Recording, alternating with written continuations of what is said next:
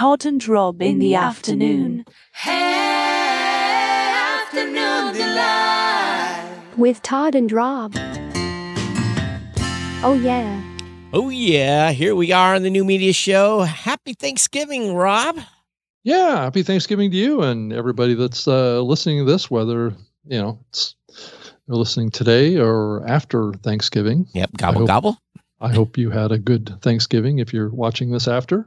Yep, absolutely. And hope you don't spend too much on the Friday, Big Friday shopping day. So we are lit and live if everything worked out right. I don't know. We'll see.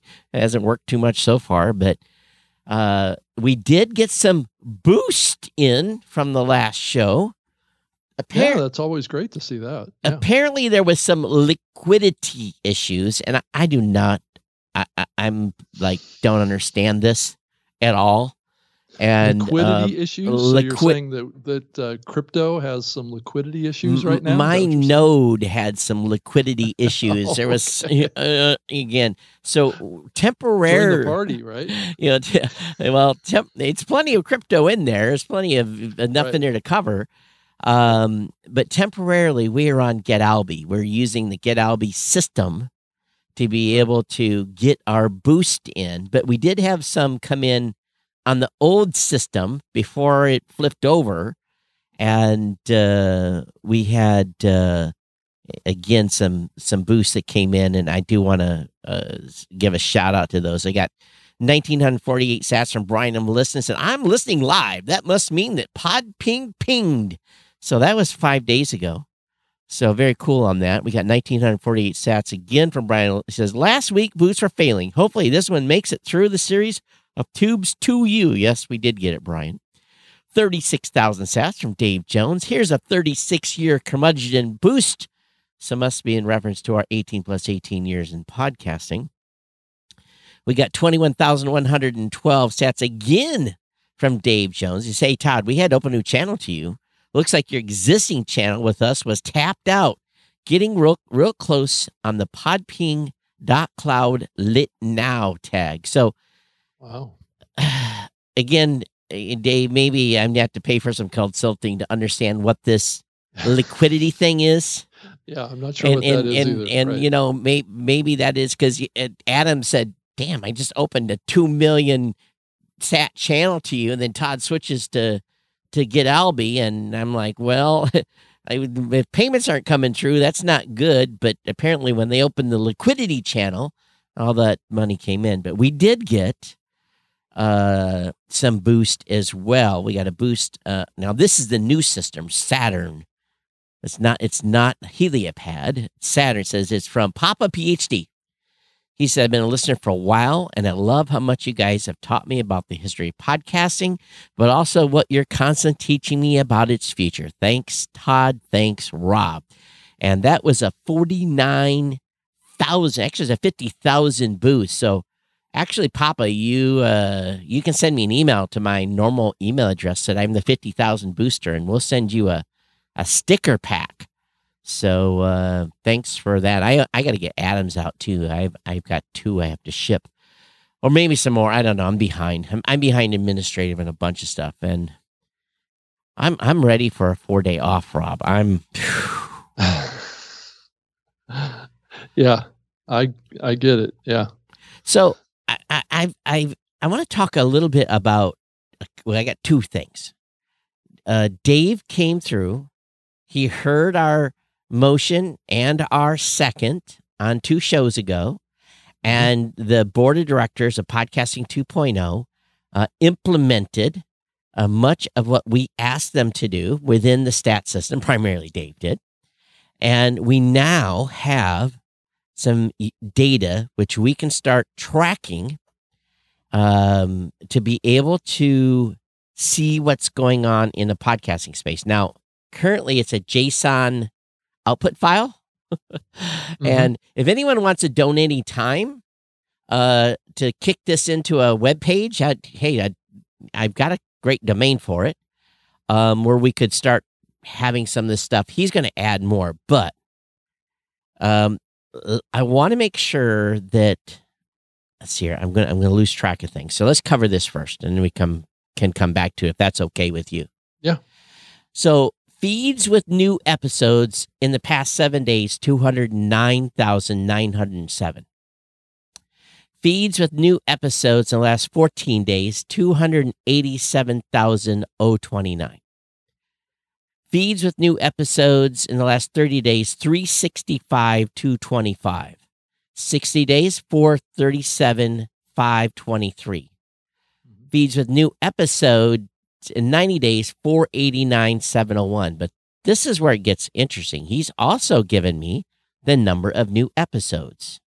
So we should actually write this down, and I'll do a screen capture here on this machine, make sure that we have this so we can compare this going forward, because what would be really cool, if someone builds a graph thing, we can see this over time, what's happening. So, okay, so feeds with new episodes in the last 7 days, again, 209,000. New episodes published in the last 7 days, 481,000. Todd, to just stop. Compare that to the 10-day number off of the podcast index, and it's 254,000 shows. So right. So what I'm trying to like 40,000. So I'm trying to keep 7, 14, 30. So we have some increments here. So at the 7-day mark, 209,000. At the 14-day, 287. So let's 209, 287. That's 1 week, 2 week. And then if we look at 1 week, 2 week in a episodes created, new episodes in 7 days was 481. So that's a ratio of 2.1, 2.2 episodes per 7 days. And then if we look at the 14-day, where there's been 287,000 shows that have updated, and the number of episodes in 14 days was 968, just shy of 1 million. So what that really is, again, is about a 3-something ratio there. So it tells me if we're at 14 days with 287,000 shows updating every 14 days, we have 968,000 new episodes coming out. So shows with new episodes, right? Total new episodes. That's total just new episodes. Total new episodes in the last 14 days was 968,825. Got it. Shows with new episodes in 14 days was 287, as compared to, again, 7 days, 209,907, with new episodes in that time frame, 481. So it looks to me, and again, it's pretty obvious here that we have most shows are doing 2 episodes a week, and some are doing 1.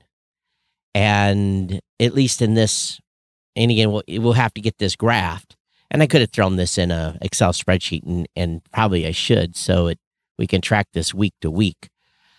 But interestingly, in the last 90 days, so 489,000 shows have had a new episode in the last 90 days. That total number of new episodes was 5.7 million new episodes.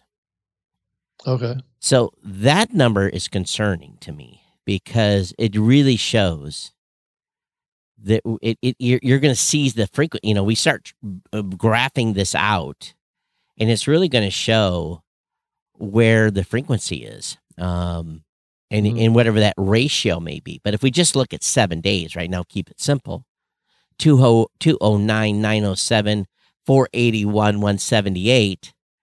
Yeah, I think it's averaging out to 1 episode every 2 weeks, right? Well, works out to be? No, because in 7 days, 209,000 shows updated, but there was 481,000 new episodes.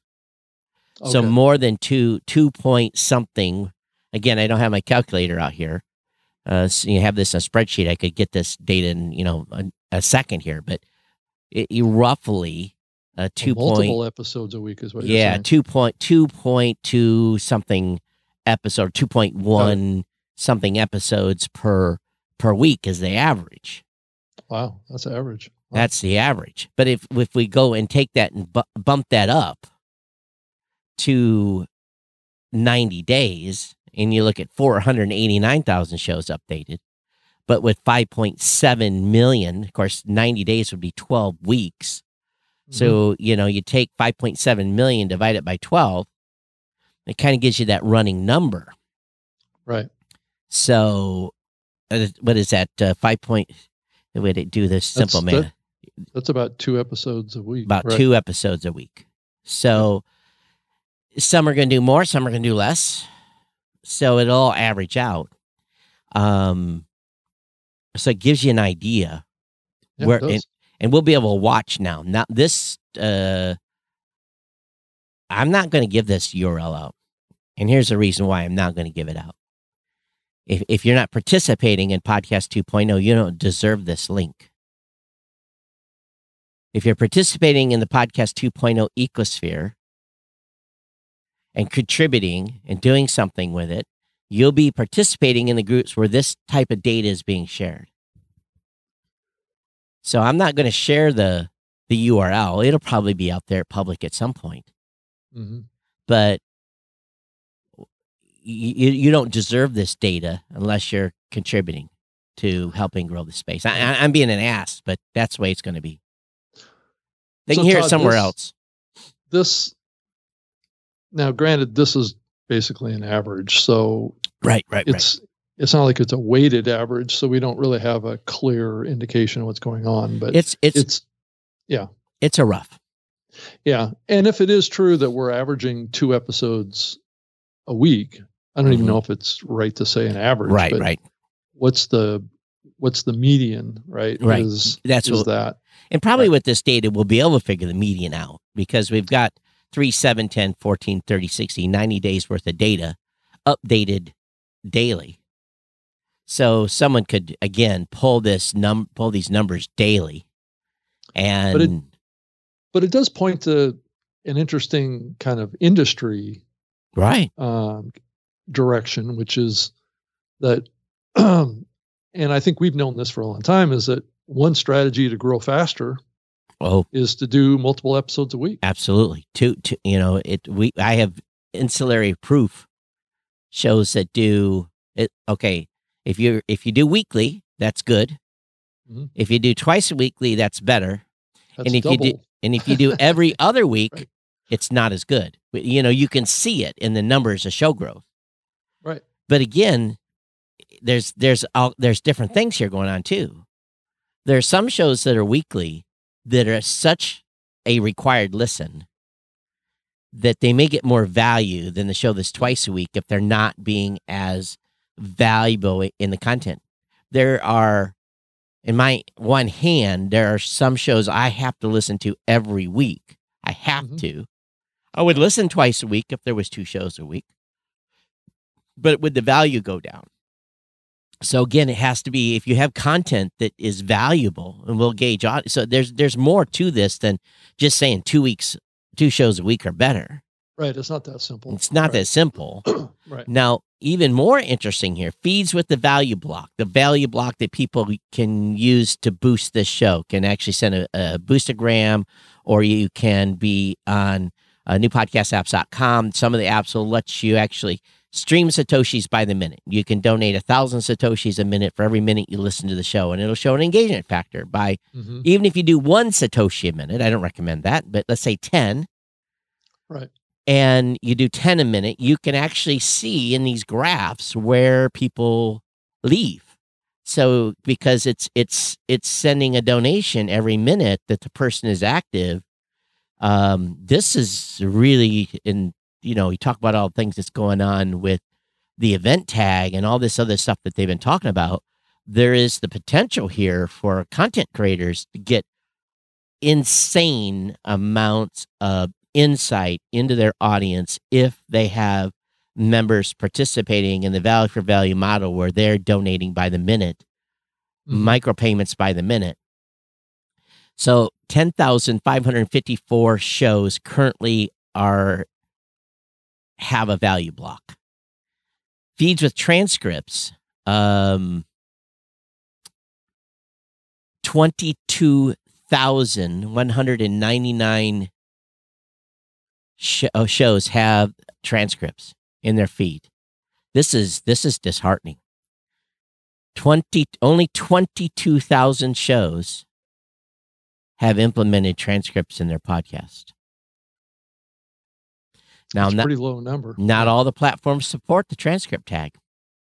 So Buzzsprout, RSS.com, Blueberry, and some other hosting platforms have implemented the transcript tag. So if you're at Podbean or you're at wherever platform, and you don't have the ability to drop a transcript into your feed, you're not getting counted in these numbers. So if you're a listener and you're on a platform and you can't link your transcript, you need to be kicking the door in of your hosting provider and say, hey, let's get this engaged. Episodes with transcripts so far, 538,960. Buzzsprout by far is leading the pack in number of shows and episodes with transcripts, because I don't think they make their customers pay for it. I think they do the transcripts for free for their shows. I think that's my understanding. Yeah, I believe that's true. Yeah. So, again, I can't afford to pay that bill to do it free for all our shows. I'm already getting our transcript bill and like, wow, it's not cheap, but we're also creating closed caption quality transcripts too. So we know there's some other systems out there that will generate transcripts essentially for free. But again, the quality isn't, but it's pretty sad. If you think about that, this is a grand total, 538,960 shows with episodes have transcripts. Of those 22,000 shows, they've created 538,000 episodes with transcripts.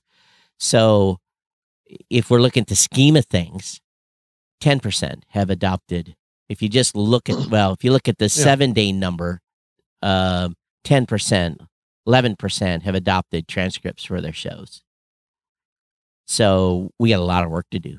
Yeah, that's only going to grow. There's no question. The other question that I have in combination with this discussion of frequency of publish is, I think I've seen some data out there that's been shared. I don't know how accurate it is or how across the industry it is, but we've seen a reduction in, just a couple of minutes anyway, over a period of time, year over year, of the duration of an episode. Right. Do you think, it's an interesting mapping. So are we heading towards increasingly, and I don't know what the pattern is here, are we increasing the amount of frequency of publish as a strategy? And then at the same time, as a counterbalance to that, the content duration is gradually getting shorter too. I kind of wonder if we're heading down that trend line. I don't know. I don't think that the data tells us that right now, but yeah, I think it's an interesting question. And I've been thinking about this for a long time because, people have been debating in the industry for years. Well, what's the ideal length of a podcast, right? Yep. And there's some people on one side that say, shorter is better. And then there's other, side of the discussion that's like, well, the average length of a top 200 podcast is 50 minutes, so you get that into the spectrum. But I just kind of wonder if we're seeing, if frequency is going up is a strategy to grow more rapidly. That's to get your content in front of people on a more consistent basis, because people are, bouncing around a lot of different content. So if you can publish more frequently, and I know that, a guy like Gary Vee's out there talking about, publishing like 20, posts to these social platforms every day, frequency is what it's all about now, right? Well, he has a whole team. So he does. And yeah, that's not a perfect example of what most podcasters can do. Right. There's no question, but it does point to maybe some bigger trends in the industry around how to get people's attention. I know the number one question, and I know, Todd, you face it every day because I do it too, is how do I grow my show? What's the approach that's working out there for people? And this may be a little bit of a glimpse into what might be one optional approach. So those of you that are listening to the show, take note of this time hack. I'm at 20 minutes, 27 seconds. Well, it's somewhere around there because the stream was up before so it's maybe start about 19 minutes on the video. Let me show you something, Rob, that is going to blow people's minds when they start seeing this. On Sats? On Sats. Yeah. This is can you see this menu coming back at you? Yeah. Okay, so this is something called Conshack, Conshhax, and this ties into our GetAlby account. Mm-hmm. And because we've only gotten one donation through GetAlby, this data is pretty thin. But it's actually going to show the analytics of earnings. And this could be give you an overview. It can give you, again, there's no data in here because we're not getting a lot of stuff coming in. Give you a Boostgram timeline. It gives you analytics. It shows you sats over episode duration. So it actually shows how long into the episode where people were donating. There's something called Thunder Feeds. It enables you to publish paid content without. Oh, okay, that's interesting. Didn't know about that. That's something new. And then there's other platform called Saturn that basically shows my sat balance at 357,000 sats. And some of that was 3 of those payments were me funding my wallet up. Number of users contributing. And then again, it talks about the Boostgram, talks about the contributors. It puts them in a ranking, shows it'll actually see when someone's donated by episode, shows when the show is live. And the live boosts that come in, you can actually see when that happens. So there's ecosystems now being built to give analytical data that no podcaster has ever seen ever before. Right. So, but my Geek News Central show, I'm now finally moving. I've been hammering it for 2 months, 3 months. Go get a new podcastapps.com. Go get a new podcastapps.com. Go get a new podcastapps.com. Get Fountain. And people are now starting to finally migrate over. I keep telling them, don't be on a legacy. Don't be on a legacy app. And I'm calling it like any app that is not supporting this new stuff is a legacy app. It's old. They're not doing cool new stuff. So, a little peer pressure. I have nerds that listen to my show. So we'll get to see over time some of this stuff start to come in and be able to actually demonstrate and show people on live what this can mean for them and their engaged audiences. Again, this is a big experiment. And I'm totally jazzed by all of this. Don't get, my earlier shows about liquid, making sure I have enough liquidity and all. That's because I was stupid enough to run my own node. Just go over to GetAlby and get yourself an account. That's the place to go. So Todd, as you think about this, how is this different than, I'm just playing devil's advocate here a little bit. How do you think this is different than, just doing something with like a Patreon? Or why not? It's fine too. Something with like a Glow or something like that. Well, the difference is, if I think about, let me go ahead and load up let me tell you what the value is. So someone sent us 50,000 sats. I'm going to try to, equate that into dollars. Now let me see here. So this is but the key is the main difference is that no one can send me. Okay, so I've got 2 million. It's not showing me a balance right now. So would you kind of equate this to like frequent flyer miles? So the difference is it is a token, right, that can be exchanged for cash. Yeah. Again, that's, you go to the amusement park And So you it's a little bit of a cryptocurrency and a little bit of a rewards program. well, you go to the you go to the amusement park and you give the lady behind the counter $50 and she gives you a bag full of tokens, right? And Yeah, you go over to the pinball machine and you put 2 tokens in, right? Yeah. Well, you kind of have an idea what the value of that is, but you really don't know that you just put in $1.25. Yeah. Right. So when you convert dollars to satoshis, it's a token at this point. Right. But it's a token that has real value that can change minute to minute. Mm-hmm. But in your brain, you put in $50, and when you send someone a third of or 25%, let's say you got 100,000 satoshis for your $50. Again, I'm just doing rough math, and you send somebody 25,000 Satoshi tokens or Satoshi Bitcoin. It is then you've just sent them $12.50. Does a single Satoshi have a fixed value? Or is yeah. So market driven based on some algorithm out there like a Bitcoin. All right. So remember this number, right? Let me get my calculator up because I can tell you right here. I've got it up in. I'll just show people on the screen. And so it's not a traded cryptocurrency. Oh no, it is. It is a. Well, it's traded, but not in the same way that like Ethereum. It's tied to Bitcoin, directly to Bitcoin. Let me show you the screen. So I have 2,250,893 Satoshis. Gotcha. In That's my mapped to the Lightning network with Bitcoin. Right. And then if I flip the little switch here, right, it is equivalent, and it's the same thing. I can cash this to Bitcoin.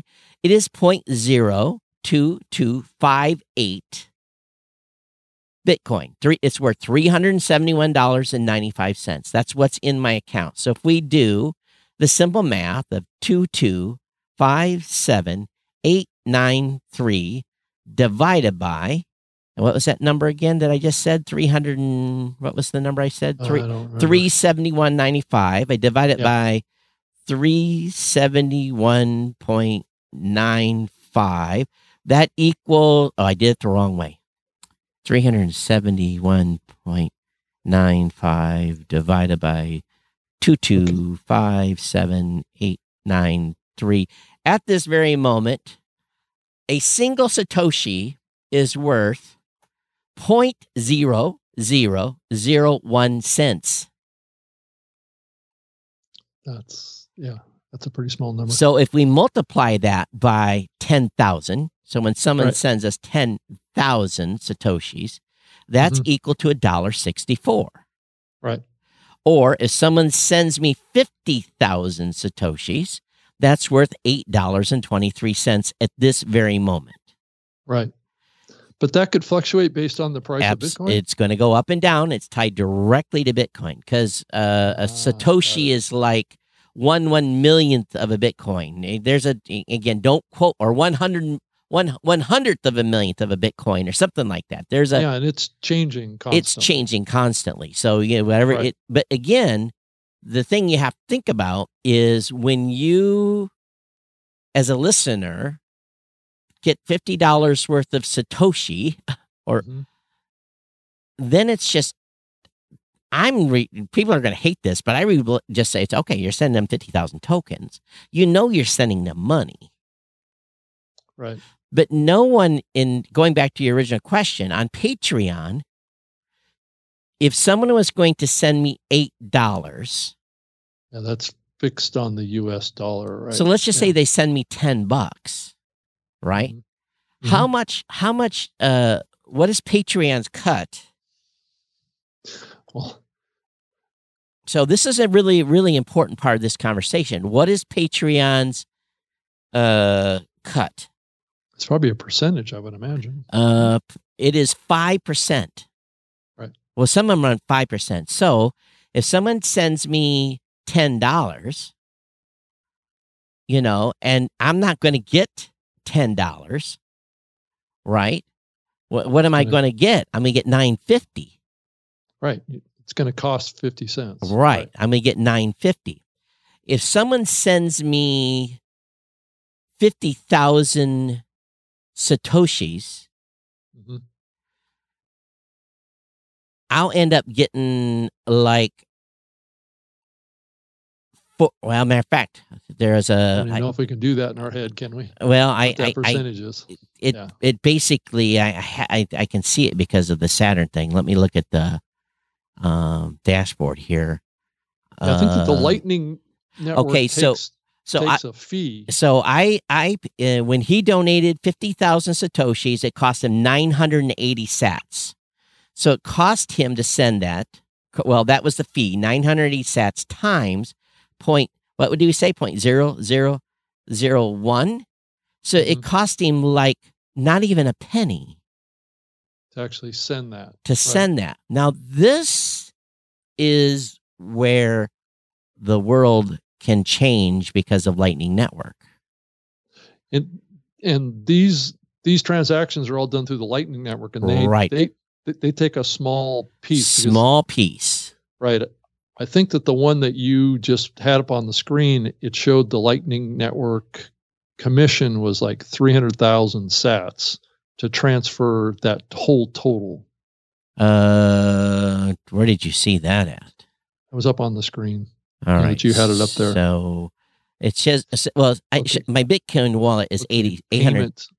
Okay. That's my wallet, and this is I have a Bitcoin wallet and a Lightning wallet. So I have two wallets. So there's multiple payments that are listed in the Lightning wallet. Right. There. Right. So when I sent 500,000, when I set up a new channel, or no, when I sent some money into the system, I sent 500,000 sats into my wallet. It cost me 373 sats to get them there. So just think about that. Again, even though I sent 500,000, that transfer fee was 373.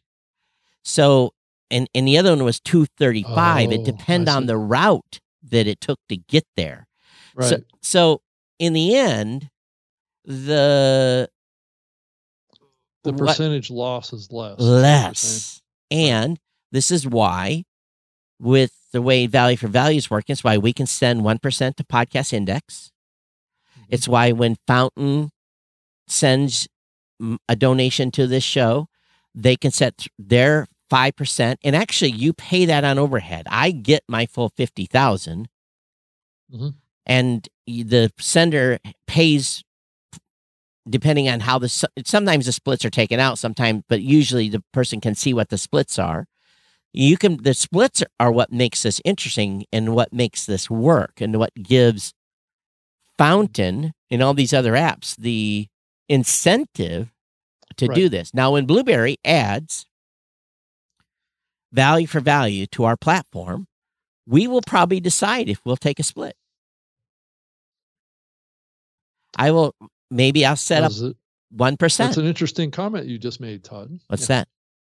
That you're going to add this platform. Oh, we're going to add the ability for people to put a GetAlby wallet on Blueberry and be able to, but we're going to have something where I haven't fully decided, but if I take 1%, that's going to help cover a little overhead for all of this and the code base and whatever else and providing this as a service.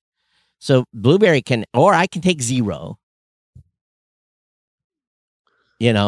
So it all go ahead. Need to be ultimately supported by all the listening apps, I'm assuming. Oh, that's the key. All the listening apps have to support it. So with what's going on right now with kind of the public perception of crypto.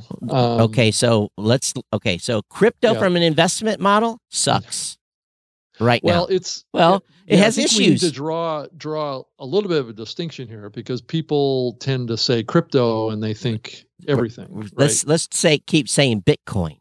This is Bitcoin. Bitcoin is not actually, from what I've technically heard, I don't believe it's considered to be a crypto platform. I don't know the definition, but this is Bitcoin Lightning Network. Right. Bitcoin is going to survive. Absolutely. and I think we all would benefit from it surviving. When the right. problem becomes, and I don't want to get too crazy here because we've just heard about this thing with this FTX, right? And which is Alameda, which is pure crypto, and they were playing games with your crypto anytime or with your Bitcoin, right? And your Ethereum. Anytime there is a human that can manipulate things, right? Things are going to go sideways. And with Bitcoin being decentralized. In other words, even a big government, probably at this point, even if they set up spend a bunch of money to set up servers, probably they might have a little run in the day to affect Bitcoin, but they would lock them out. There would not be manipulation of Bitcoin going on. Well, there is, I believe, Todd, there is an attack on Bitcoin. Oh, it's not necessarily Bitcoin. It's about these bad characters that run services associated with it. Right. That's the issue. I do believe that larger entities are trying to close those off. Oh, I'm sure the U.S. government would love to set lots of what's going to get. They want to have their own crypto. Well, guess what? It's people are foolish. It's just like they make. We could spend a whole show talking about the insanity of FTX. Yeah, I posted a link. It was a Ponzi scheme, is what it was. Really. Well, we could go real long, and I only know a little bit of the surface of this, but this. Again, we're talking about, so we've been talking about value for value, value for value, value for value. This is just one thing of, like Mike and I were going over the list the other day. Mike Dell, my VP of Podcaster Relations. Yes, we have one of those too. Him and I. Congratulations, Mike. Him and I were going over essentially going over the podcast 2.0 initiatives, tags, and different things that are going on. And I'm like, all right, you need to get into the phase 2, 3, 4. We need to be like looking deeper in the stack now. It's very public. I've got my team engaged in doing code, right? Not right now. People are getting ready to go enjoy Thanksgiving, but we're in the middle of, we've done all our UI designs, and now it's a matter of implementation. So the key here really boils down to is I'm going to be like next week, I'm going to do nothing, but I'm going to be creating the podcaster facing documentation of, this is what this is, and this is what this does, and this is why it's important. This is what this does, and this is why it's important. And you'll probably never have to use it, but maybe once in a while. And I'm going to go through and make the use cases for why we're doing this, so we can start the education piece to the content creator. Most of the stuff, they're not going to have a clue. Every show is going to have a lifetime GUID for their show. Podcasters don't care. Someday they might when they move their show. Yeah. But that's just something that's on our side. And then there's going to be like this text tag that they'll never have to use until someone tells you, hey, go put this code in your text tag to identify that this is your show, claim ownership. They're going, what's that? And they're going to go look through their face and say, oh, there's the text tag. Let me paste in this code and save it. And they're not going to know. They're not going to care. And we don't want them to. But what we do want them to care about is just like putting in the person tag for this show or credits. We're calling it credits. We're not even calling it person. Because what do you mean person? What's that mean? It's credits. Put in your credits at the show level. Rob and Todd are the host. And then in the episode level, we'll have credits and then a selector for guest. Yeah. So all these things that we're going to implement and our content creators are going to get educated using, and we're going to start filling the RSS feeds with this data. And then guess what?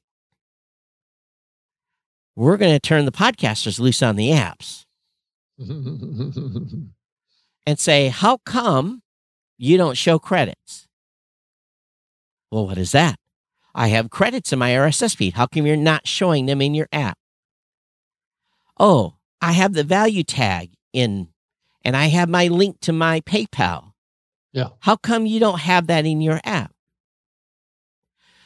I'm in value for value. I have a Lightning address. How come you're not supporting Lightning donations through your app? Right.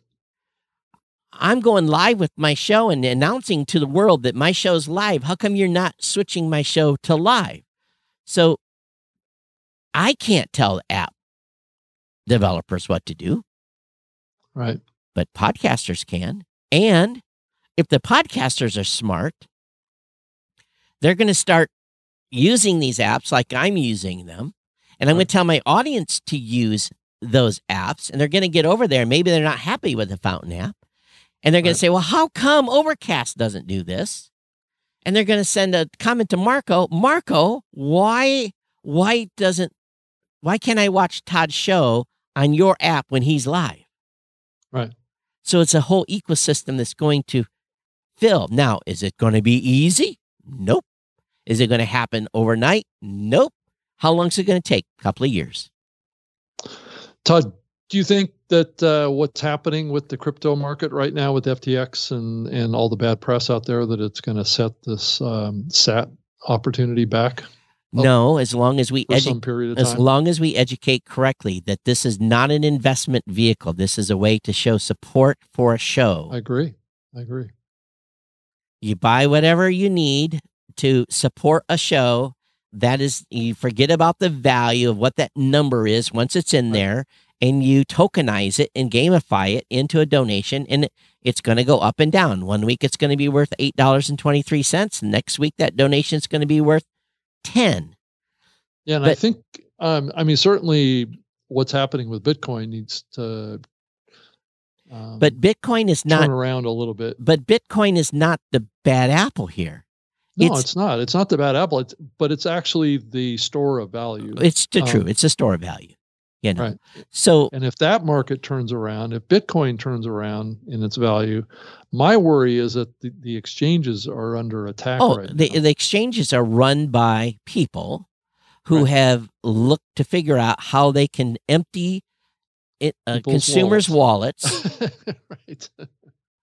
and doing this crazy Ponzi schemes.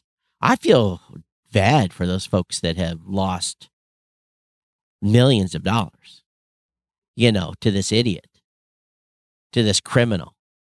You're talking about a lot of money. That guy, if that I would have security. You talk about losing millions and hundreds of millions and billions of dollars of people's money. Well, and Todd, the other factor of this is given a rationale, a reason, and a motivation for the government to crack down on crypto too.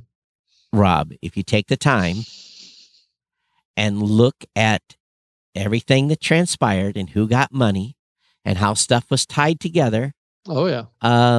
It goes all the way back to politics. And that's part of it. And the other part of it's pure greed and and incompetence. I have a Facebook post that I saw. Okay. There's a lot of people that don't want crypto to be successful. Oh, of course. Visa, MasterCard, American Express, and PayPal. And FTX was taken advantage of. They I believe, do by not. some unscrupulous characters. No, these were idiots that was running. No, I agree this. with you. No, I totally. So if there was a video that there was a lot of legitimate people involved in FTX. Oh, I fully understand. But there was there's a post done by that was on the daily.co.uk. It's linked in my Facebook archive. You can link and you go watch the just about a 2-minute video. Right. By that gal that was, I guess, I saw that video. Yeah. Now, Rob, would you have trusted her with $100? Would you have given her? Would you have personally given her $100 of your money and said, "Go invest this for me"? After hearing, if you'd heard her, and then would you today? Not just if you saw the video, didn't know she was part of Alameda, didn't know anything. Just would you give that individual $100? Probably not. Not I a would say. chance. I could trust. I'm surprised that she was in charge of a platform that was so important. I could trust a 13-year-old. Well, that's the equivalent. that has a lemonade stand. Right. I could give them $100 and they would bring me. I would trust that 13-year-old more. After I saw that video, I slapped my. I was with a group of people and we watched that video and I was like, and they've been entrusted with billions of dollars. I think they were used. No. I think they were greedy. I think they were incompetent. I don't think. I think people just smarter people had to be behind. I don't think so. I think it was a big snow job. Anyway, we can debate this all week, but the main thing is don't put any association. Take all that associated with FTX and all this other stuff that's going on. And I have a Coinbase account. I buy a little Bitcoin. I transfer it to my wallet. That's what I did. I transferred it into my Lightning node. I'm not recommending you do this, content creators. I'm an idiot. I can transfer that into my Lightning node, and it sits there. And if my Lightning node crashes, I lose. And if I don't have my recovery code, I lose $371 of my own money. But that's the price of living at the cutting edge, right, Todd? Is that you can get cut. That's right. It's in my hardware. I have to maintain the hardware. Right. It's so I have my recovery, 82 character, password thing saved in a safe place. But again, it's like, don't do this. You don't need to do what I showed you guys in this. You don't need to do this. Do not run a Lightning node. Don't. I'm never going to run a Lightning node. I buy Bitcoin on a weekly basis myself. It's an automatic purchase. So go I've been on doing that for years. Okay, so go on, get Alby, right, and set up a wallet. Yeah, and so anyway, that's enough on that. But to me, again, I'm probably the audience sick and tired of hearing about this. But probably. But you know what? There's not a lot of news going on. No. Well, there's always a flow of stuff. I don't know, Todd, if you saw the article that was written by Nick Quah, your favorite guy. Oh, I haven't read anything from him for 5 years. So he wrote an article for, was it vulture.com? Lovely. I'm sure the sky is falling. Well, just kind of set this up. The title of the article was "Podcasting is Just Radio Now." Did you know that, Todd? Oh, really? Well, I say he hasn't changed too much. Yeah. So that sparked a whole discussion on LinkedIn with a couple of folks that were involved in the podcasting space. And I believe it exposed some of the divisions in the podcasting space, to say the least. As you think about the topic of podcasting is just radio and how we would, vehemently disagree with that. I think most people in the podcasting space would vehemently disagree with that. And maybe Nick was doing a little link bait here to some degree.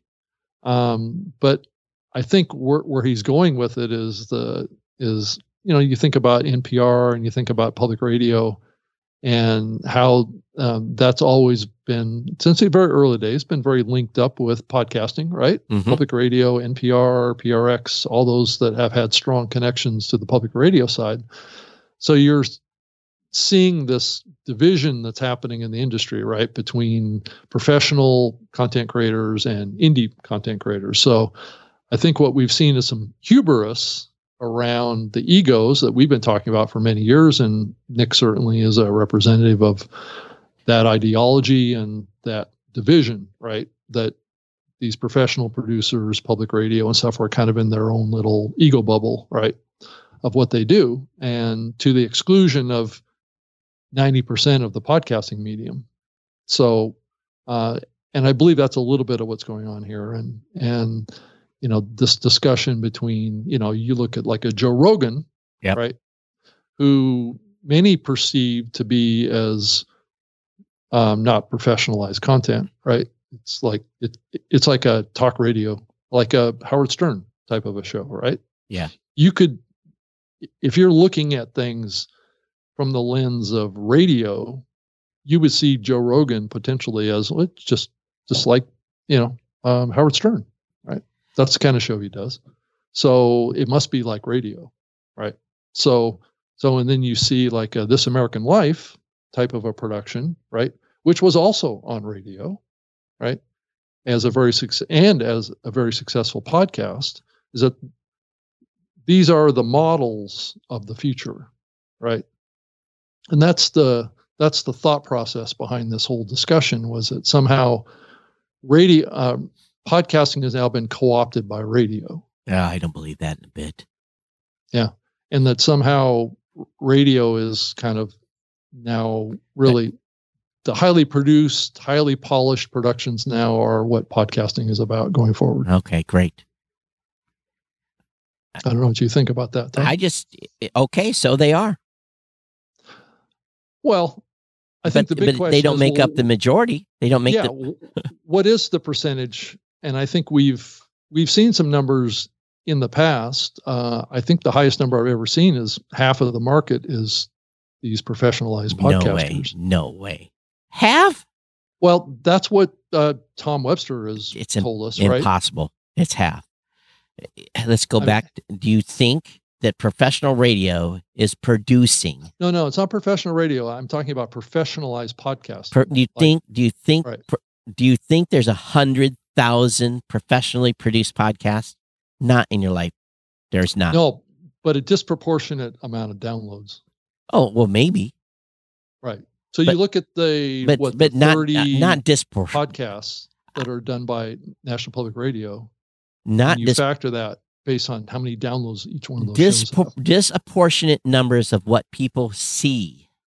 Right. Agreed. Totally. I had to reply. I got a question and answer thing from a reporter recently, and it'll probably be maybe coming out next week.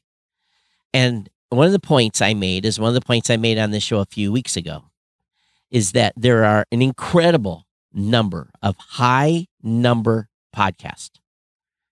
500,000, 1 million downloads, listens per episode that are getting monetized in big ways as a part-time basis. And they do not in any way want their numbers to be known. Sure, right. For fear they will lose their JOB, their regular JOB. And they're making 6 figures, close to 7, big numbers annually. And those numbers never make it into any chart anywhere. That's not even to speak of all the big shows that are like down in Argentina and Brazil. I'm just talking U.S. Right. So there's this. And we see what the numbers is on our network. We know who the top 20 are, top 25 or 50. Right. In no way do those top 50 shows make up anywhere near. I know the percentage. It's. Be careful. 80 to 85% of monthly gross downloads are still coming from the bottom 97%. Yeah. Yeah, I agree. Bottom 97% make up, again, 85% of the monthly total gross listens and downloads, where that top 3% makes up like 20%. Right. 15 to 20%. So at least in our numbers. Now, if you are a Wondery, that's probably different because you don't serve the masses. You serve the top shows. So all your numbers are going to be big over there. Or if you are... Right, for all of the shows that you're working on. For those... You've handpicked them to be shows that will... Because you've ignored the 97% of other shows that are out there. Now, that goes to our comment I want to make about the last couple of shows we've done. I have gotten more email that ask me, do not read on the show. do not say my name, mainly saying I agree with you. But they On which points? the last show rang a bell, Rob. The last show where I talked about media buyers being lazy and the space is not going to grow to where it wants to grow because they're ignoring everything. And I had a plethora of direct messages. I had a feeling that was going to direct messages on Twitter, primarily DMs that came and say, "Don't say my name, but I agree 100% with you. I can't say it publicly. Thank you for having the courage." Right. And I know he's listening today. I had a conversation with somebody on LinkedIn. Well, it was a one-way mess. I got pitched for a service. And obviously, I don't think he had listened to this show. Asking me about what Blueberry needs help in brand safety. I can imagine. There's probably that could be a couple different people that I can think of. So want to talk. And my response probably was a little surprising to him.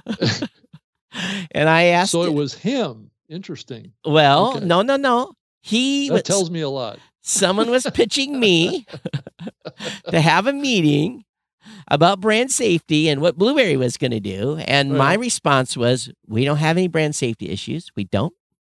We're not having any advertisers that are asking us about brand safety. I don't. And then I went into my whole thing about brand safety is just a disguise for, we don't need to go it over again. So he has responded on LinkedIn. I haven't looked at the response yet. Okay. So I'm sure he has subscribed maybe to the show now and listening, but I'm not going to talk much more about it, but it was so ironic that had come in after we'd spent. Well, it was just inevitable because all those platforms are reaching out to all the hosts right now. Right, So it was just it was totally inevitable that was going to happen. Right. And I've been talking to all of them now for I don't know, 6 months now. And I'm sure my response was probably gotten with a, huh. Yeah. They run into the rebel, the rebel of the group. Yeah. Oh man. And tell you what, the last IB meeting, I wish they would I wish the last one could have been recorded and publicized. So Todd, did we ever make the full cut over to 6? To what? To the IP6? No, we're on IPv4. Okay. So, right. Yeah. So it's just a matter of time on that one, right? We have seen we keep watching, and we're not seeing everything it's a matter of time, but haven't saturated the numbers yet. Oh, I think they're pretty much saturated, but okay. I think there's enough stuff going on where people are adopting IPv6 in different areas that it's not impacting podcasting too much yet because it hasn't really filtered down into the United States and the big consumers of content. And I guess there's a couple of ways you can hack it too to make it still work, right? Yeah. So I don't know the technical piece on that, but I don't think we see any IPv6. And maybe it's because we hack it so you can't see it. I don't know. I'm not the tech guy, so. So Todd, I heard from a little bird that has been regularly using Descript. That this person has been playing around with using full transcripts to create audio. Oh. I mean, not full transcripts, but full scripts to actually auto-generate a full show. How's using their technology. Does anybody know that they're doing that? Well, the comment is that they don't feel like the capability is quite 100% there yet. I'd love to hear a sample of that. Right. Why didn't tell your little bird to send me a link? I'd love to, or a file. I'd like to listen. but they did say it's very, very good Hmm. at doing editing. So let's say you want to replace a word. Right. It's very good at that because it's something that it can be passed over very quickly, and people can't really tell the difference. And as a matter of fact, we've got a relationship with Descript because we have an integration with them. I should send them an email and say, how are you putting anything into that media file to show that there has been AI used to replace words? Well, I think that's being commonly done now. But where's it being documented? We're still at the beginning stages of using a tool like that. Yeah, but to generate the whole episode. Is the tool making a notation in the metadata that this is a modified file using AI to replace words? Is there a disclaimer coming out of Descript on that? I don't believe that you probably need to do that. Oh, I think absolutely you have to. If they're word replacement? Absolutely. If you're going to use an AI to change a word in an audio file, just from a pure safety standpoint, someone could take hours and hours of our content and train That's true. Yeah. AI. Yeah, I see where you're going. They could come in here and they would take this audio and they could replace 4 or 5 of my words at any point during the show and give it different context. And give a different context and cause my house to collapse. Yeah, but Todd, I believe that I signed up for it. I don't know if you have. I have an account on the cloning, the voice cloning is a verified. So you have to be verified in order to clone. How do they verify you? Driver's license? Their platform. Yeah, I did it at one point, but it's been maybe 6 months ago. It should be on them to mark in the metadata of that file that this has been modified. Now that could be stripped. Well, Todd, let me give you my thought on it too. I mean, it was more like if you're auto creating this whole episode, see, that's where I was going with this. Right. I know what you're saying. You're basically writing a script. Yep.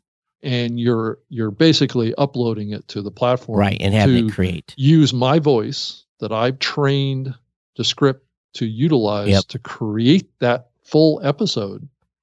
That's what was being played with here. But there's no emotion, there's no pauses, no, that's not true. That's not true. They have the capability in the platform now to have the voice representation have various levels of emotion. Whoa. And pace. So that's you can very scary. Right. So you can actually create kind of a natural, and some of that comes out of the training that you do, and it's very extensive. I mean, you go through and you basically read all sorts of other scripts to train the algorithm to know how you speak. I'm glad that it doesn't work real well for creating a whole podcast yet. Yeah, I mean, I can see your point. But I do think that it is an interesting thing to think about from the standpoint of having Descript analyze an audio file, right? Make a transcript out of that, and then take that transcript and put it out in all sorts of different languages. Oh, that's using right. your voice. I could see that. That would be huge. Right. And I think ultimately that's probably where they could go with this. That'd be super valuable. Right. So you could set up an auto generation process where that could come happen. out in French, and it may not be as good, but who knows? But it would be voiced in your voice. In my as close proximity to my voice as probably what would be technically possible. But because there is different inflections that different languages have that may be hard to replicate in the algorithm. There is something that I wanted to talk about. I can't remember. It must not have been that important. It'll come to you. Oh, I think I know. Let me look at my phone. I've got some notes in my phone. How long? Pulling that up too. How long has it been? Dave and Adam, you guys, I have half a page of notes from the last episode. What,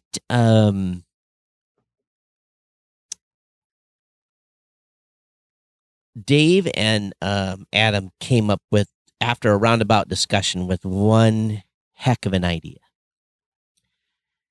So, and it's kind of funny because we built stuff years ago that we no longer use on our platform. So we have the ability to create OPML files. Now, Rob, we're going way back here. That is way back. That's okay. Dave Weiner stuff. Right. But so for those of you who don't know what an OPML file is, it's just basically it's a meta language. Well, it's basically an RSS feed of sorts for RSS feeds. Well, let me give the official definition. It's an outline process markup language. Let's be careful. Let's say it the way how Dave used it was to categorize and list It's other RSS feeds. It's a tree. It can be an outline, that type of stuff. Right. So we used to have, like, for every category on Blueberry, we had an OPML file. For all our program lists, we had OPML file. We had the whole tree of the whole platform. Well, you can make a full directory. Right. So podcasts based on OPML. When you get to a couple million listings in a directory, creating that OPML list is a little bit of a little process lift. Yeah, right. We also had, still have, a service called MyCast. And MyCast is a situation where content creators that are consuming content on the Blueberry directory can create their own playlist. So this was in the early days where you could take you could subscribe to 10 different shows. We would put that in a private, not private, but we'd put it in a custom RSS feed that they could use on a mobile device to have a playlist in their mobile device. And it's still in existence on the platform. Not a lot of people use it. But at the same time, we also had the ability to output, or we output it in RSS feed and we output it in OPML feed. Right. So why? I don't know. That's just what Angelo did when he built the platform, It was one of those things that was kind of a cool thing to do back then. Yeah. And so Dave is having this discussion about recommendations. How do we get recommendations? Well, Dave says, well, we should get, an output OPML list from Blueberry and from Libsyn and from Buzzsprout. Whatever what's your hot 50 shows going on right now? Right. Yeah. Well, I can do that. It's, we can go through and scrub the system and we can put, what we, put no particular order. I could very easily create a top 100 list at Blueberry and put that out. And then Adam came in behind and said, well, that works until we allow people to buy a position in that list.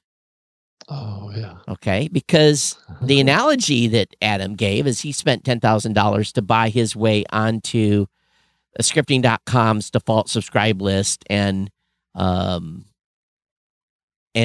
basically it paid off dividends for years for Dave and, on Userland and Dave's platform. So Adam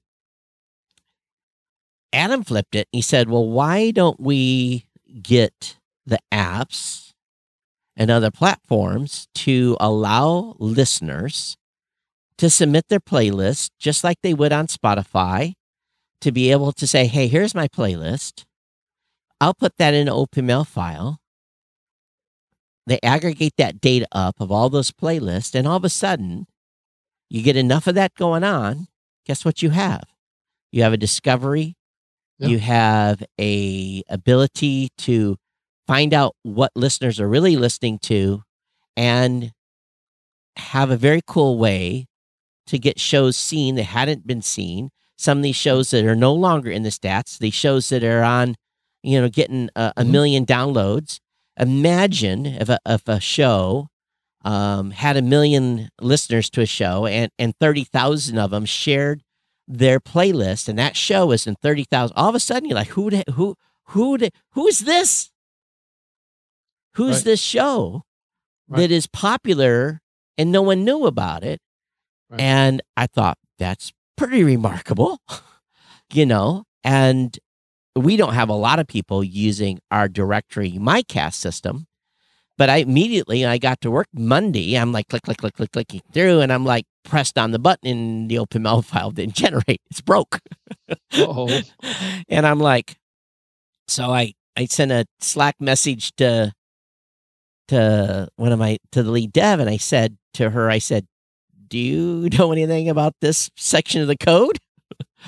And, and 20 minutes later, she goes, this, and she sent me to a partner of admin. I said, yep. And she says, it's broke. And I said, yep, it's broke. And I said, I'm going to put in a Jira ticket to fix that. Mm-hmm. And then we'll see. And maybe what we'll do is maybe we will then create an OpenML tree. Basically, we'll have a completely anonymized. It'll be a Blueberry generated OpenML list that comes from listeners that use our directory, so that we will actually be the source of the tree. And if podcasters opt in, we'll just attach them to the OpenML tree, so that they know that each of these trees contains the playlist of a listener. Now again, that could be manipulated too, because I could create 100 trees and Right. and jack it, but who has the time to do that? Right. So, but once they get them raw, they can start pulling them themselves. So there's all kinds of like discussions that are going on that running home to mama. It's like stuff that we're doing. Here's the thing, and please everyone understand this. It's funny how things come back. From 2004, from October 2004 Right. to June 2005, the conversations that Rob and I are having right now were happening on a daily basis about how to make podcasting better and what to do and what was possible and all these things. Deja vu. That's what I And call it. in July of 2005, Apple introduced podcasts to iTunes. Right. And those conversations stopped. Stopped. Right. Stopped. We screwed ourselves. Blame us. The innovation stopped. At The that innovation stopped. point. And that wasn't the only place it stopped. It stopped in a lot of other thinking. Like even what we see today as Twitter Right. is the result of that change. So innovation stopped. So when you hear me getting all giddy about this stuff, please understand this is like kicking cobwebs off of conversations that we were having in 2004 on how we were going to make this whole ecosphere better. And for 17 years, well, for Dave and Adam, 15 years, it took me to 17 years before I got kicked in the head to say, wow, what have we been doing? What have we been doing? Why haven't we? So Apple, I'm sorry, we're train's moving. You are now a legacy application. Spotify, you are a legacy podcast application. Google Podcasts, you are a legacy. Now, we know you have lots of listeners. Well, Todd, podcasting is becoming radio now, so I guess that's the proper analogy to draw. No. So when I get excited about this stuff, Right. hopefully get the context to come back, and it was just like, and I wrote in my notes, literally, OPML, oh my God, WTF. That's what I wrote in my notes from the show. And I'm just like, I thought it was a remarkable technology back then. I mean, I was playing around with it too. yeah, me too. I mean, there was whole listening apps that were based on OPML. Feed readers were based on OPML technology. I don't read code, but if I did, I bet you if we dig into the core of Blueberry's directory, I bet you there's OPML buried in there somewhere. I mean, Dave Weiner really, he really pushed it out there. Yeah. I mean, he built the first kind of, I think radio userland product. I think it was maybe the first podcast directory was Dave is still OPML, man. He is still the OPML guy, from that regards. So again, you don't need to know what this thing does. Only we're going to again, let's go back. It's up to me. It's up to all these other apps to get on the bandwagon here. I mean, OPML is really easy to understand. It's easy. I think it's basically a tree structure of lists. It's easy, right? It's really what we all use today in iTunes. It's a directory, right? There's different categories, and there's different shows in each of the categories. Well, that's essentially what OPML is. It's basically a directory tree. There's a top level, and then there's sub lists that are underneath it. It's great for creating playlists. It's great for creating just a directory. And Dave was the designer of OPML, just so we know that. Right. So all this stuff again runs back to Dave Weiner. Here we go. He's the inventor, of a lot of this stuff that we're talking about. So again, I just want you all to understand now. Are we guaranteed success? Nope. No, because there's folks out there that have a goal of being proprietary. OPML RSS is not built on a proprietary platform. It's open. We will succeed if you as podcasters decide. Let's say you don't believe in the crypto piece or in a Bitcoin piece. So let's take that segment V for V and just take that and sit over the side. Right. So I'm going to watch it for 2 years. But all this other stuff, there's no reason not to get excited about that. And if you don't get excited, please tell me why you can't see the benefit for show growth, show interaction, let's tie in and let's go back up another piece. So everyone's, gotta leave Twitter. Gotta leave. Oh my God. Elon Musk bad. There's so much FUD out there. It's like they're equating Elon Musk to Donald Trump. They're treating him the same way. It's like, Elon Musk bad. So a whole bunch of people have moved to Mastodon, and they're like, oh, I can see when you're online.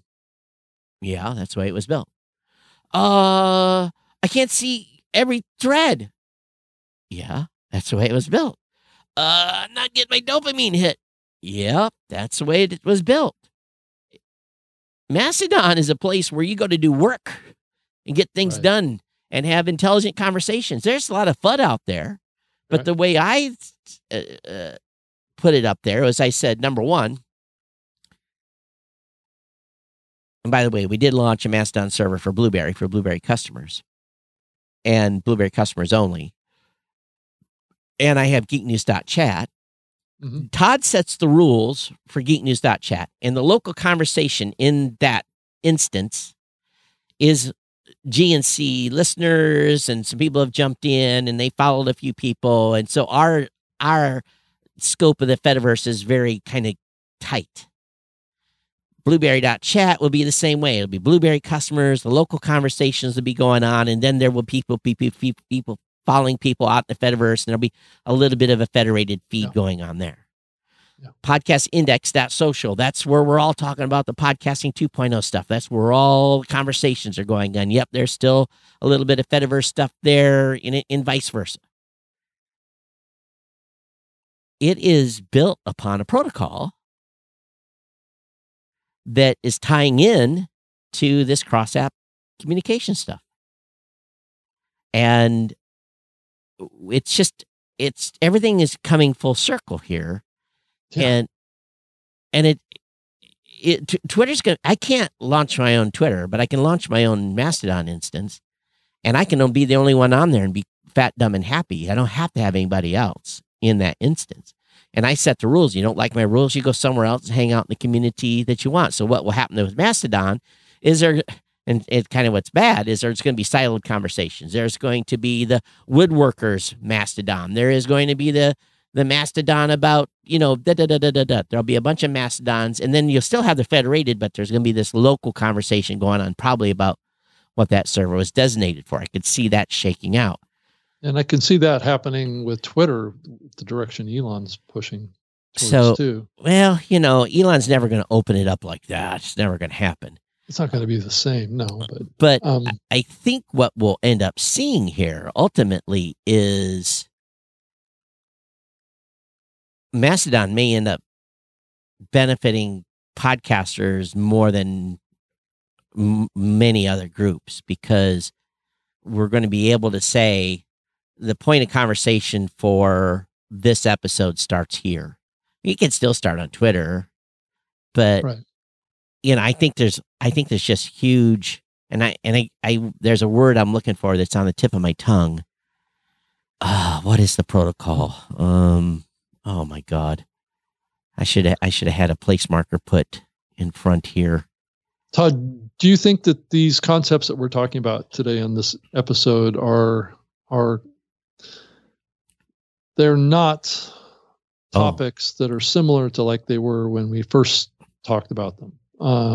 I think the industry it's got sophisticated. Was all on board, right? Because right. Back then we were all geeks, right? Yeah, for sure. So we cared about this kind of stuff. Yep. But fast forward 18 years to today, and my fear is that all this excitement and all the things that we're doing here around trying to bring some innovation to the open platform of podcasting, we're talking to our own choir here. We're talking to our own community. Right now we are. I worry that the other side of podcasting is just not even interested. Well, they're not at this point. Right. They're not. And that gets back to what we were talking about of earlier, which is around this topic of, is podcasting becoming radio? That's the community that I'm talking about. Well, they can go do their own thing. And guess what they will do? The new reality is we have a split, divided medium. Nope. What will happen is they don't know what's good for them yet. They've now recently. But they think they have it all figured out. Well, guess what? They said that 10 years ago when they were all going out to the smoke pit or going out and have a cocktail during podcast sessions. Right. All right, you guys are idiots. You don't know what you're talking about. We don't need podcasting. Now they've started to figure out what podcasting's about, and they're starting to do podcasts. We have moved on. And they don't invite us to go to the radio events anymore. No. They've created their own people. We have moved on. We are going to the next gen. And guess what they're going to do? All of a sudden, they're going to be like, we can have our show. Same pattern, right? You mean we can, when we go live, we can announce on the apps we're live and it flips to live on the app? When they'll call a meeting and you'll have to talk to 30 suits to explain what this does. So does that mean that this is what we're talking about here is destined for another 15 years before they catch up? No. Once we figure this out and get it cranking, they're going to get someone on their team is going to come to them and say, "Look at this." Right. And someone's going to have a literal holy shit moment. Right. And then they're going to go and they're going to say, "How come this is not on the iHeart app? How come this is not on?" Right. How come? And they're going to make pressure, and the infrastructure is going to be in place. And guess what they're going to have to do? Adopt open RSS mechanisms. So, what are we doing here? We're future proofing. We're taking their argument away that podcast RSS is not innovating. That which was painted by Michael from Anchor, right? But Rob, they think you and I are just country bumpkins. We don't know what we're talking about. We're just some dudes. We're just some dudes that are nerds, that are old curmudgeons.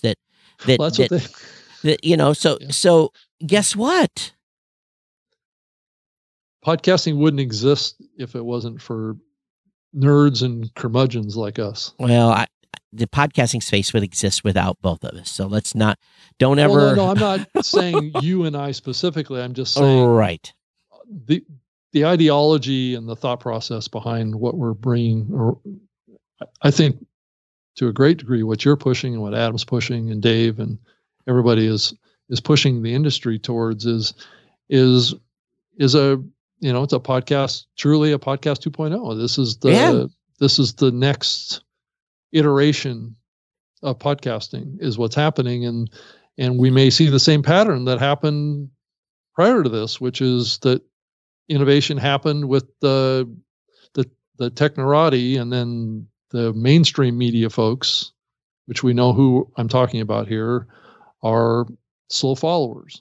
So let's say that's the pattern. Let's say some entity, some Fortune 500 entity in the podcasting space, the Apples, the Googles, the Spotifys of the world, all of a sudden say, that's kind of cool. We're going to adopt that. Or, But Todd, it has to be their idea though, so it'll have to be done in a different way, right? I don't think so. Not at this point. That train has sailed. But if it takes just one of them to say, that's cool what you have done. So let me throw this in neutral. And again, if you're not listening to what the conversations are, you're not going to get this.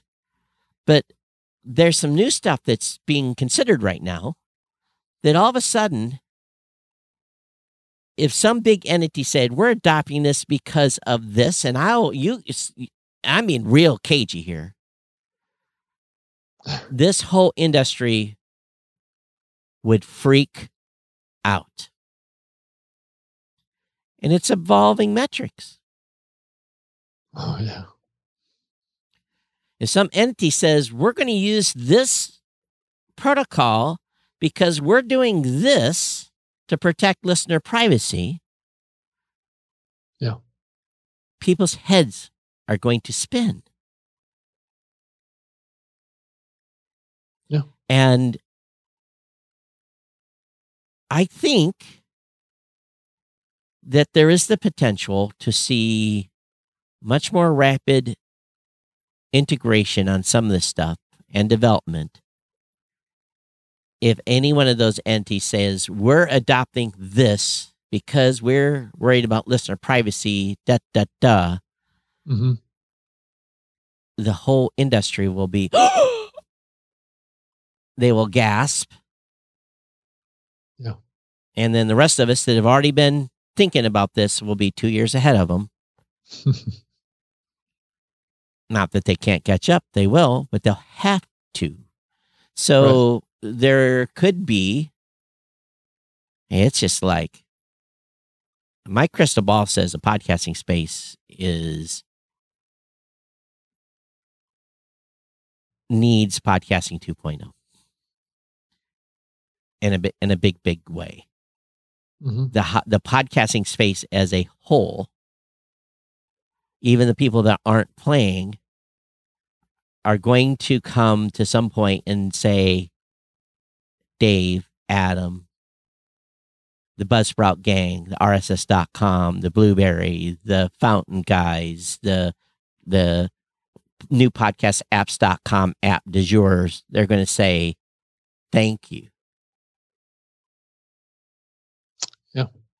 Maybe I'm wrong. On the podcast standards group, right? I might be wrong. But there's been many a times over all these years of podcasting where people have said to both you and I, oh, that ain't going to happen. That's dumb. Why would you do that? That's outdated thinking. That's stupid. Because they're not listening to the conversations. Right. I don't have one of those. That's a big factor of and they're chasing Some money. people They're, don't like to lose control. yeah, over yeah. They're what's chasing. going on, They're too. chasing money right now. Right. And if they give in to open standards, then they are giving up a certain amount of control.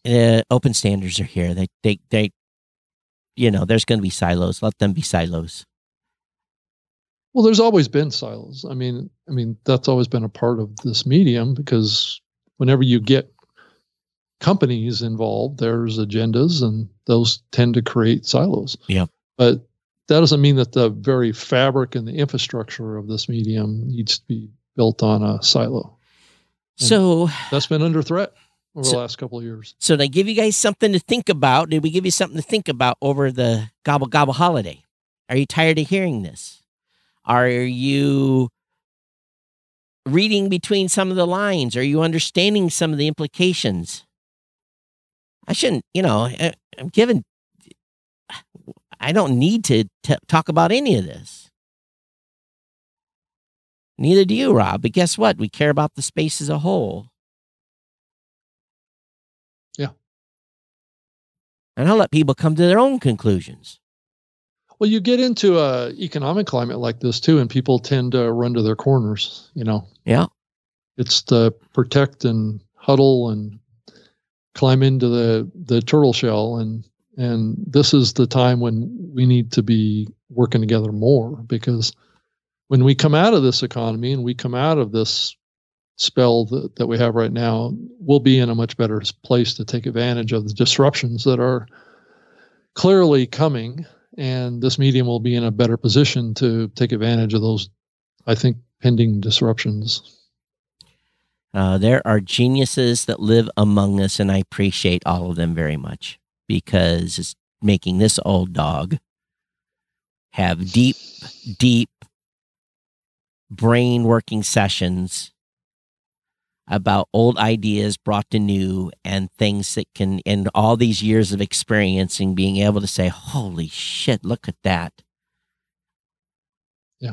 And we're not going to do them all.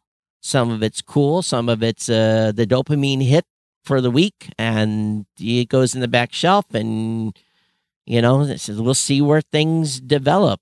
But this is my challenge to everyone heading into Thanksgiving.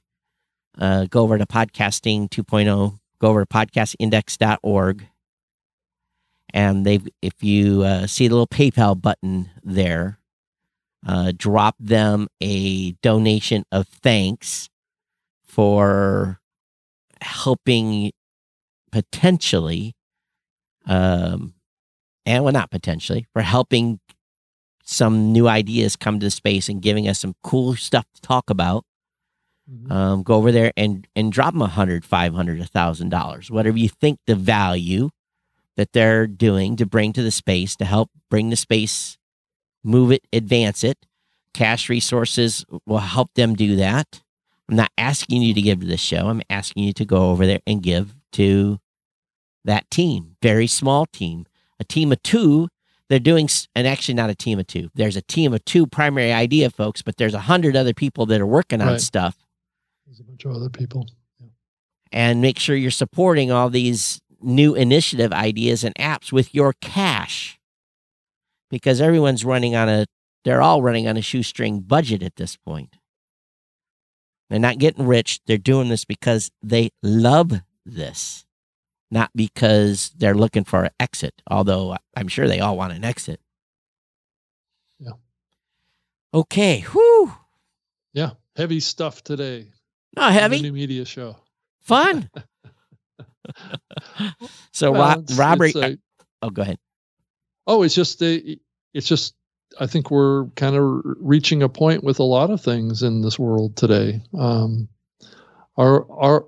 we on the cusp of positive change, or are we on the cusp of negative change? And at the end of the day, it's up to all of us to make sure that that's positive change. And it's an important time. And we did get another boost, but I don't see where it came from. Our balance went up, but I don't see it. Where did it come? It's an anonymous. No, it's we got a boost, but where did it go? Don't know. It didn't show up in the reporting system. Well, we might be back on HeliPad before this is all over. All right. I'm Todd at blueberry.com, BLUBRRY.com, at Geek News on Twitter. I'm on Twitter as well, at Rob Greenlee, and I'm now verified. Oh. And so, I am on Mastodon at Todd at blueberry.chat. At Todd at blueberry.chat is my Mastodon address. And Rob, you twist my arm hard enough. Maybe I'll launch a new media show Mastodon, and you can manage it or something. I don't know. But there you go. But I'm already running 2 instances. I don't need to run a third. So, yeah. But anyway. Yeah. And I can also be reached on email too. rob.greenlee@gmail.com is a great way to reach me. And I have my own website, robgreenlee.com too. So you can reach me over there. It's been our pleasure to bring you a show. And yeah, it's a lot of fun. Have fun eating turkey. Are you cooking tomorrow? Are you going somewhere? I'm flying out to Seattle. I'm gonna go spend some time with my dad.